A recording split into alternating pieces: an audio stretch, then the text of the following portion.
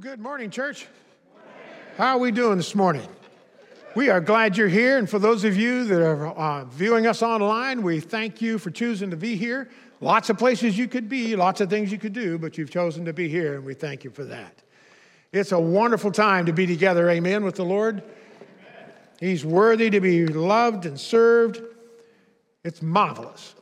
Listen, a couple Sundays ago, our pastor was here, and he told a story about his sermon professor and talked about how you shouldn't read great, big, long passages of Scripture prior to the preaching. Just get right to the point. Well, I want to tell you about my preaching professor. He had a thing about jokes. He did not like jokes. And he used to just drill that into us. Do not tell jokes while you're preaching, because it's the Word of God and it's serious business. And so there was this Baptist preacher, Pentecostal preacher, and a Catholic priest.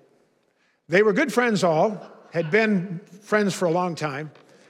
And the Baptist preacher and the Pentecostal preacher used to go fishing all the time. They had a special lake they went to. They fished the same place in that lake every time. And they finally talked that Catholic priest into coming fishing with them.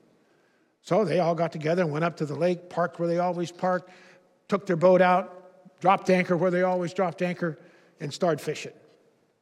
And after a couple of hours, the Pentecostal preacher kind of stood up and he stretched and shook himself out, and he said, "You know what? My legs are a little stiff. I need to take a walk." So he hops out the side of the boat. And he walks in a great big circle all the way around the boat and hops back in on the other side. Baptist preacher didn't say a word. Catholic priest was going, "Holy mackerel, what is going on? I mean, I knew they believed in miracles, but walking on water?" Pretty soon the Baptist preacher stands up. He says, "Yep, I think I'll take a walk too."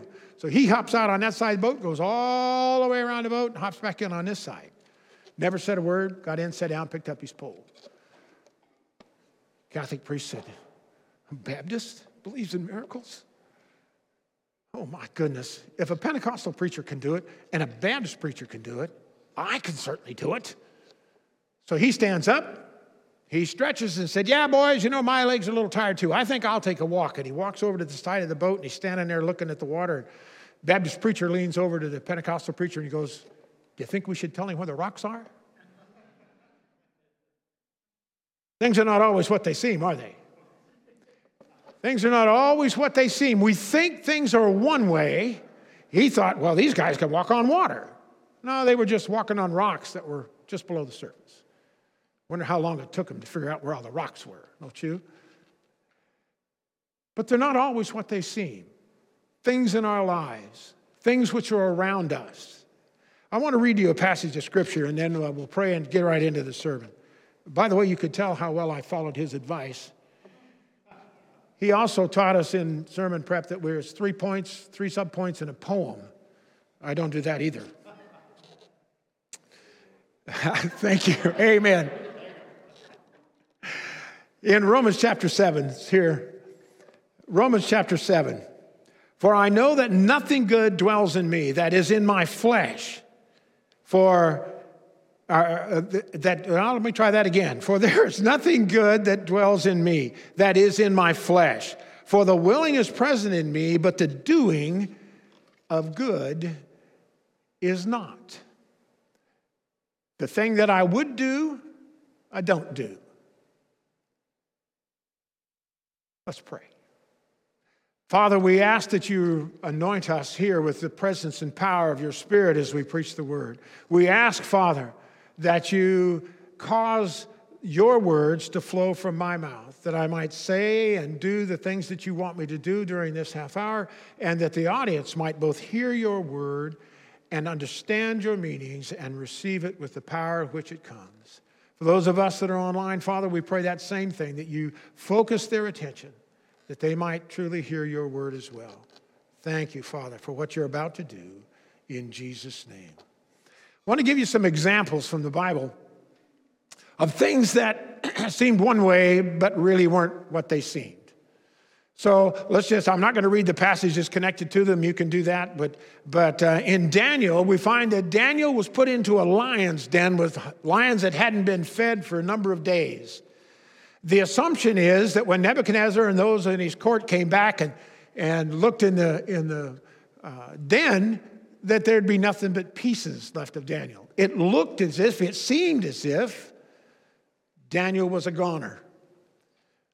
But that's not the case.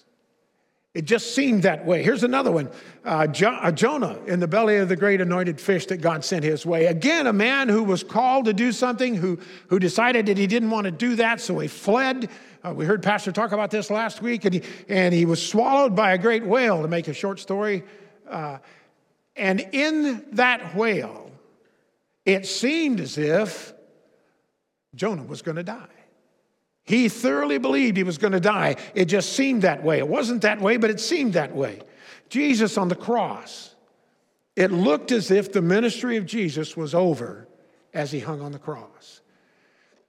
Roman history tells us that not one single person who was crucified on a cross survived it. And it seemed as if Jesus wasn't going to either. When we were lost in our sins prior to coming to know Christ, it seemed as if there was no hope for us. We'd all heard, that we were all going to the hot place, because of our sins and all that stuff. And we felt hopeless. What could we do with what we were? We couldn't do anything. So it just seemed to us that our life was purposeless and hopeless. And yet, coming to know the Lord as your Savior, coming to know Him, and then slipping back into the flesh, sinning as a believer, and then it seemed again that we were hopeless. Have you ever been there?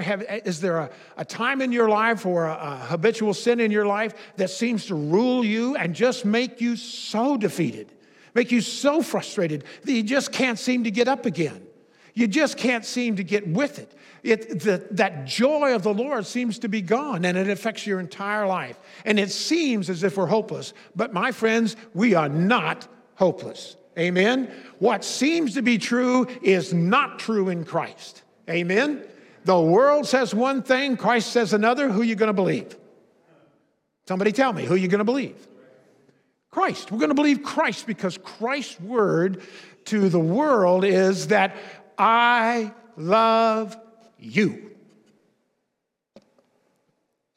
Listen, if throughout this message, the only thing that you take home from this message this morning is this little phrase. It's not even a biblical phrase, but it'll help.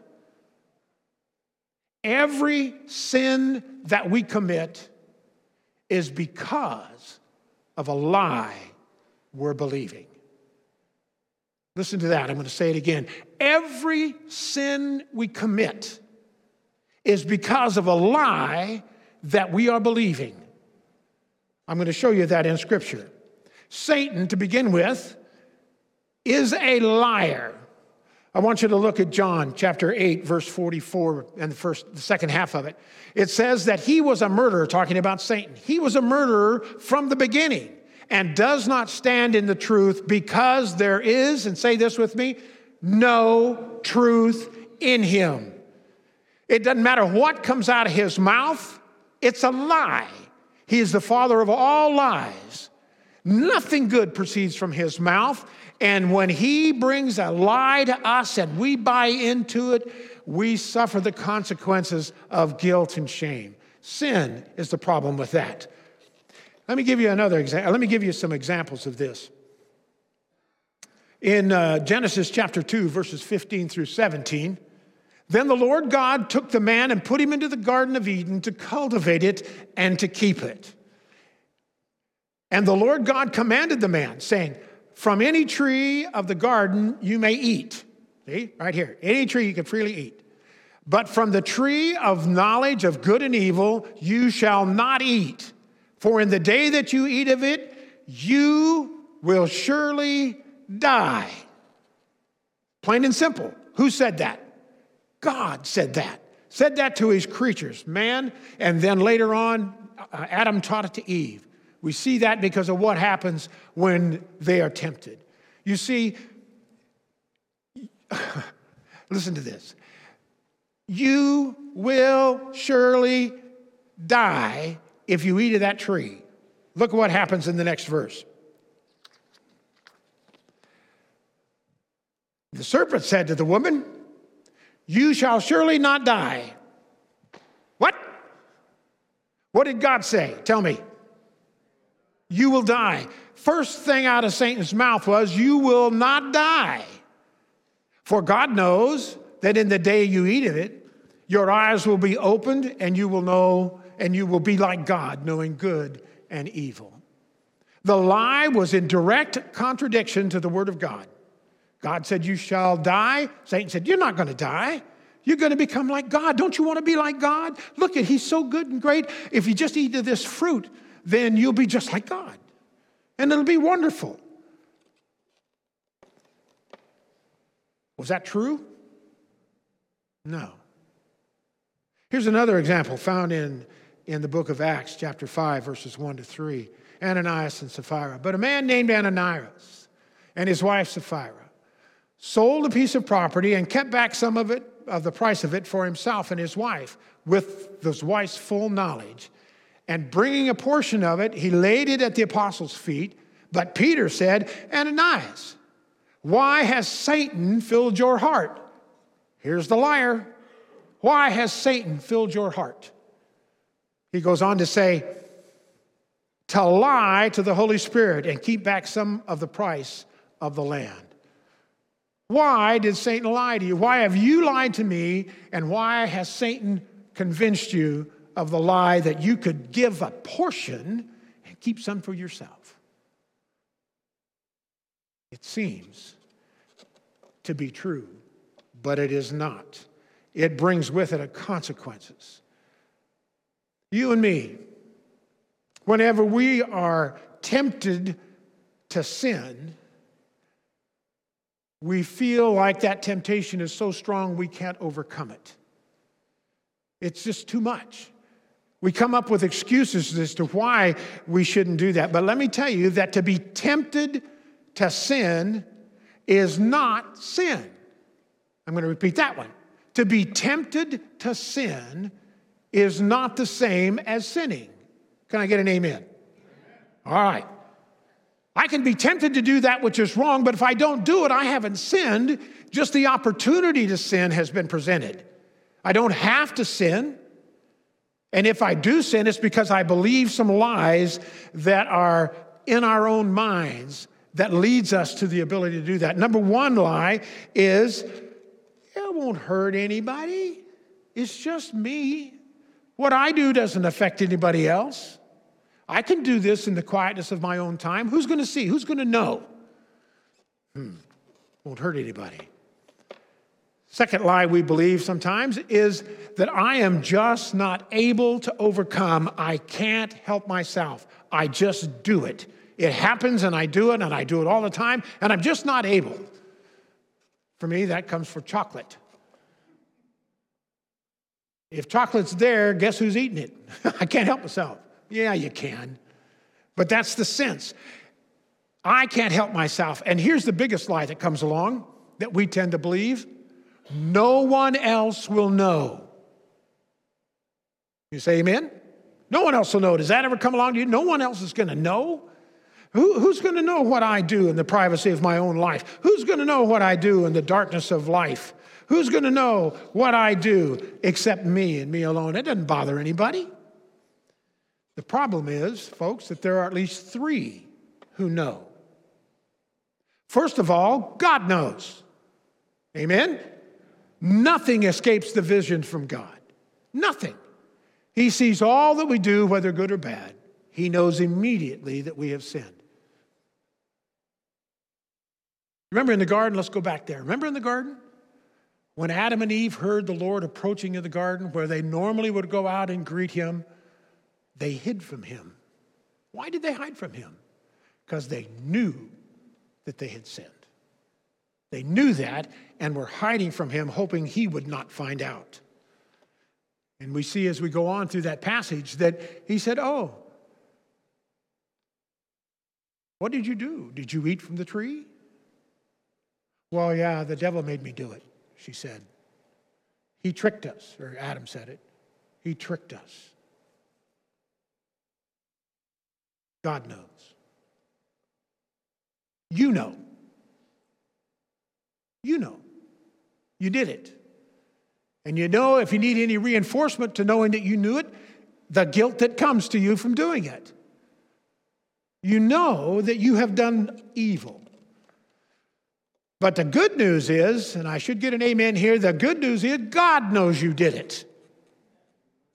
Yeah, that's really a good thing to know, that God knows that you sinned. So the results of these three things, of these three people knowing, has some results that affect our lives. Here's the first one. Satan, one, accuses you before God. He has unfettered access to the kingdom of God, to the throne room of God, and he can come right up and he can say this: "Did you see what your son Richard did? Look what he did. Can you believe that? This is the one that calls you Lord. Look what he did." So he accuses me before God. He not only accuses me before God, he accuses me of the very same thing. Satan knows. And he says to me, and this comes to me all the time, and hopefully you'll understand that it comes to you as well. "I can't believe you call yourself a Christian and do the things you do. I can't believe that." And what happens as a result of that? Guilt floods in. Shame floods in. And we become ashamed of who we are in Christ. Scripture says, "Be not ashamed." We become ashamed. Listen to what he said. Here's the things that come about because God knows and Satan accuses. Guilt rushes in, and we stop talking to God. We stop praying as the first consequence of guilt in our lives. Because when we talk to God, God will speak to us. Can you say amen? You want to talk to God, God's going to talk to you if you shut up and listen long enough. So we stop praying. Second thing that happens is that we stop reading God's word. The word of God is alive and active and sharper than any two-edged sword. It is able to pierce right to the very center, the core of your life. So God's word convicts us of sin. We feel even worse. We feel more guilt. So we stop reading the word. And the last thing to go, folks, the last thing to go is gathering together in the body of Christ. You see Christians who get saved, they come in, they get baptized, they get all excited about the word, they get all excited about living a Christian life. They still haven't learned how to put on the full armor of God and to be able to protect themselves from sin and the temptation of sin. They sin, they feel guilty, and things just snowball because they just feel hopeless and helpless. It seems as if they have no hope. It seems as if they have no hope, but that's all. But God, because he knows and pre-knew what was going to happen in our lives, that he did some things to help us through. John 3:16, probably the most famous scripture in all of the Bible, says, "For God so loved the world that he gave his only begotten Son, that whosoever believeth in him shall not perish, but have," what's this word? Say it again real loud. Eternal, not portional, not until you sin, because we are all sinners. Paul said we're all sinners and fall short of the glory of God. Even as believers, the opportunity to sin is there, and we do sin when we no longer confront Satan, when we no longer do the things that are necessary to be victorious over sin. So, but God so loved the world that he gave his only begotten Son. Amen. Romans 7:18 and 19. Look at these two. "For I know that nothing good dwells in me." This is Paul writing to the church at Rome, trying to help them understand how to have a victorious life in the Spirit. "Nothing good dwells in me, that is, in my flesh. For the willing is present in me, but the doing of the good is not. Let me just ask you, in your Christian walk, does that seem to be true in your life? Do you sometimes feel that what you want to do, you never do, and what you don't want to do, you end up doing all the time? Amen? I'm not alone here, am I? Okay, just checking. I told you a little bit ago that the good news was that God knows us. God knows. And because he knows, there are some things that we can know. Romans 8:1. Therefore, the old saying, therefore, wherefore the therefore. It's there to let us know that some things are an absolute guaranteed based on the things of the past. Amen? Based on the things of the past. There is now, therefore, no condemnation to those who are in Christ Jesus. We are saved by the grace of God through faith. Amen? Let me just tell you that in Greek, the word saved is a verb and is always a verb, but it has a different uniqueness to it. In the Greek, the tense of that verb is called pluperfect. We don't have that in English, but in Greek it's there. And let me tell you how that goes. Pluperfect means this. It's an action that happened in the past that has direct consequences for today and carries on for eternity. So whatever happened in the past affects me right now and will continue to affect me through all of eternity. So what is that? Salvation is that. What happened in the past? Christ died on the cross, shed his blood for your sins. For God so loved Richard. Remember that verse? 3:16. For God so loved Richard that he gave his only begotten son. So that happened at the cross and the resurrection. In 1964, it took place in my life. When I gave my life to Christ, invited him to come in and be the Lord of my life, saved me from my sins, both past, present, and future. Saved, past, present, future. Because I sin does not mean that I lose my eternal soul. Hey, that was good news. Somebody should say amen.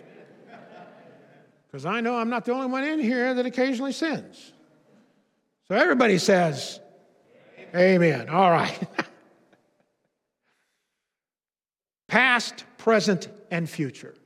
I was saved, I am being saved, and I will be saved.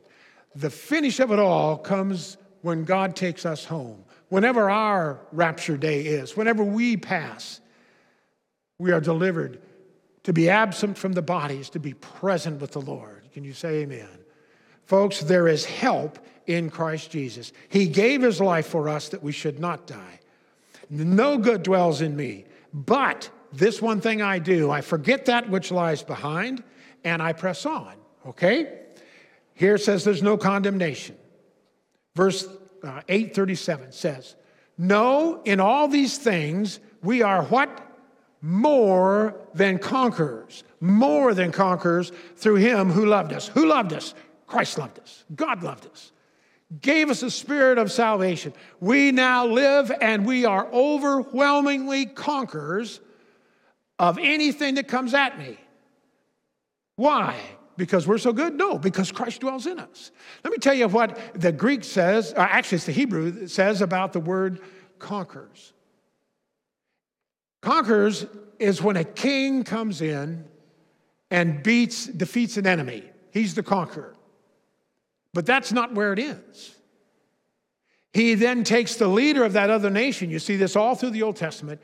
He brings him in, he makes him lay at his feet, and he puts his foot on his neck. Puts his foot on his neck. The reason he does that is to demonstrate that absolute power is now over him. If he even moves, I can crush him with my foot. That's the picture of a conqueror who is overwhelming. God gave us power to be victors. We are not losers. Somebody say amen. We are not losers. We are victors. Victory is ours. Strength is ours. To be able to overcome belongs to you. All you need to do is apply it. You get into your car and you don't start the car. You just sit there. You're not going anywhere no matter where you want to go. You got to start the car, push down, put it in gear, push down on the gas to go. To be an overwhelming conqueror, you need to do the same thing. You need to apply that to your life. You need to believe that. I am a conqueror. I cannot be defeated. I can flub up, but I can't be defeated. Once I am in the hand of God, I truly am there forever. Philippians. Let's look at this passage. Philippians 3, 12 and 13. Not that I have already obtained it. What? The perfect life. I'm in the flesh. I dwell in this world. I haven't attained perfection yet, or have already become perfect, but I press on. Get this. I press on so that I may lay hold of that for which I was laid hold of by Christ Jesus. Not that I've already overcome it, but that I'm pressing on. Okay, 13. Brethren, I do not regard my, I already read that one. All right, sorry. Here's the picture. I'm walking along, going in the right direction, and I stumble. I've got two options. I can get up, or I can stay down. God would say to us, get up, son. You're mine. Press on. Or I could just give up and say, this is just too hard for me. I can't do it. No, friends, victory is found in Christ. Get up. And then don't sit there and look as you walk away at that terrible mess you just made back there. Forget that which lies behind and press on to the upward calling of God. That's his plan for you. Not that you suffer in guilt and shame, not that you spend your eternity in hell, but rather, by the grace of God, he'll pick us up and we get to press on toward the upward calling of Christ, to what he's got for us to do. Press on. Grab hold of that which God has called you for and move on with it. Amen? Now let's go look at this one. James 4, verse 7. When tempted to do sin, there's three things that you get to do. James 4:7 says, let me just put in two other things here. First of all, call upon the Lord. Amen? In your own strength you failed, so call upon the Lord for victory. Second, confront the liar. Submit therefore to God and resist the devil, and he'll what? He'll flee from you. 1 John 4:4. Look at this one. You are from God, little children, and you have overcome them, because greater is he who is in me than he who is in the world. Satan is the prince of the power of the air. He sees himself as the ruler of this world, but at the cross, the book of Isaiah says, I saw him fall. He is no longer the ruler. He isn't. God is the ruler in our life. We have overcome him. We have been victorious in him. Oh, please, church, listen to me. Don't be defeated by the occasional sin in your life. Know that God's purpose is to give you life and life everlasting. Know that he gave you the Holy Spirit to dwell in you, to fill you with strength and power, to read the Word of God, to share in fellowship with one another, to worship him in a group gathering or in a separate place at home every morning when you have your quiet time. Know that God does not want you to fail. I have for you that which is good, not that which is evil. He wants to do good in your life, friends.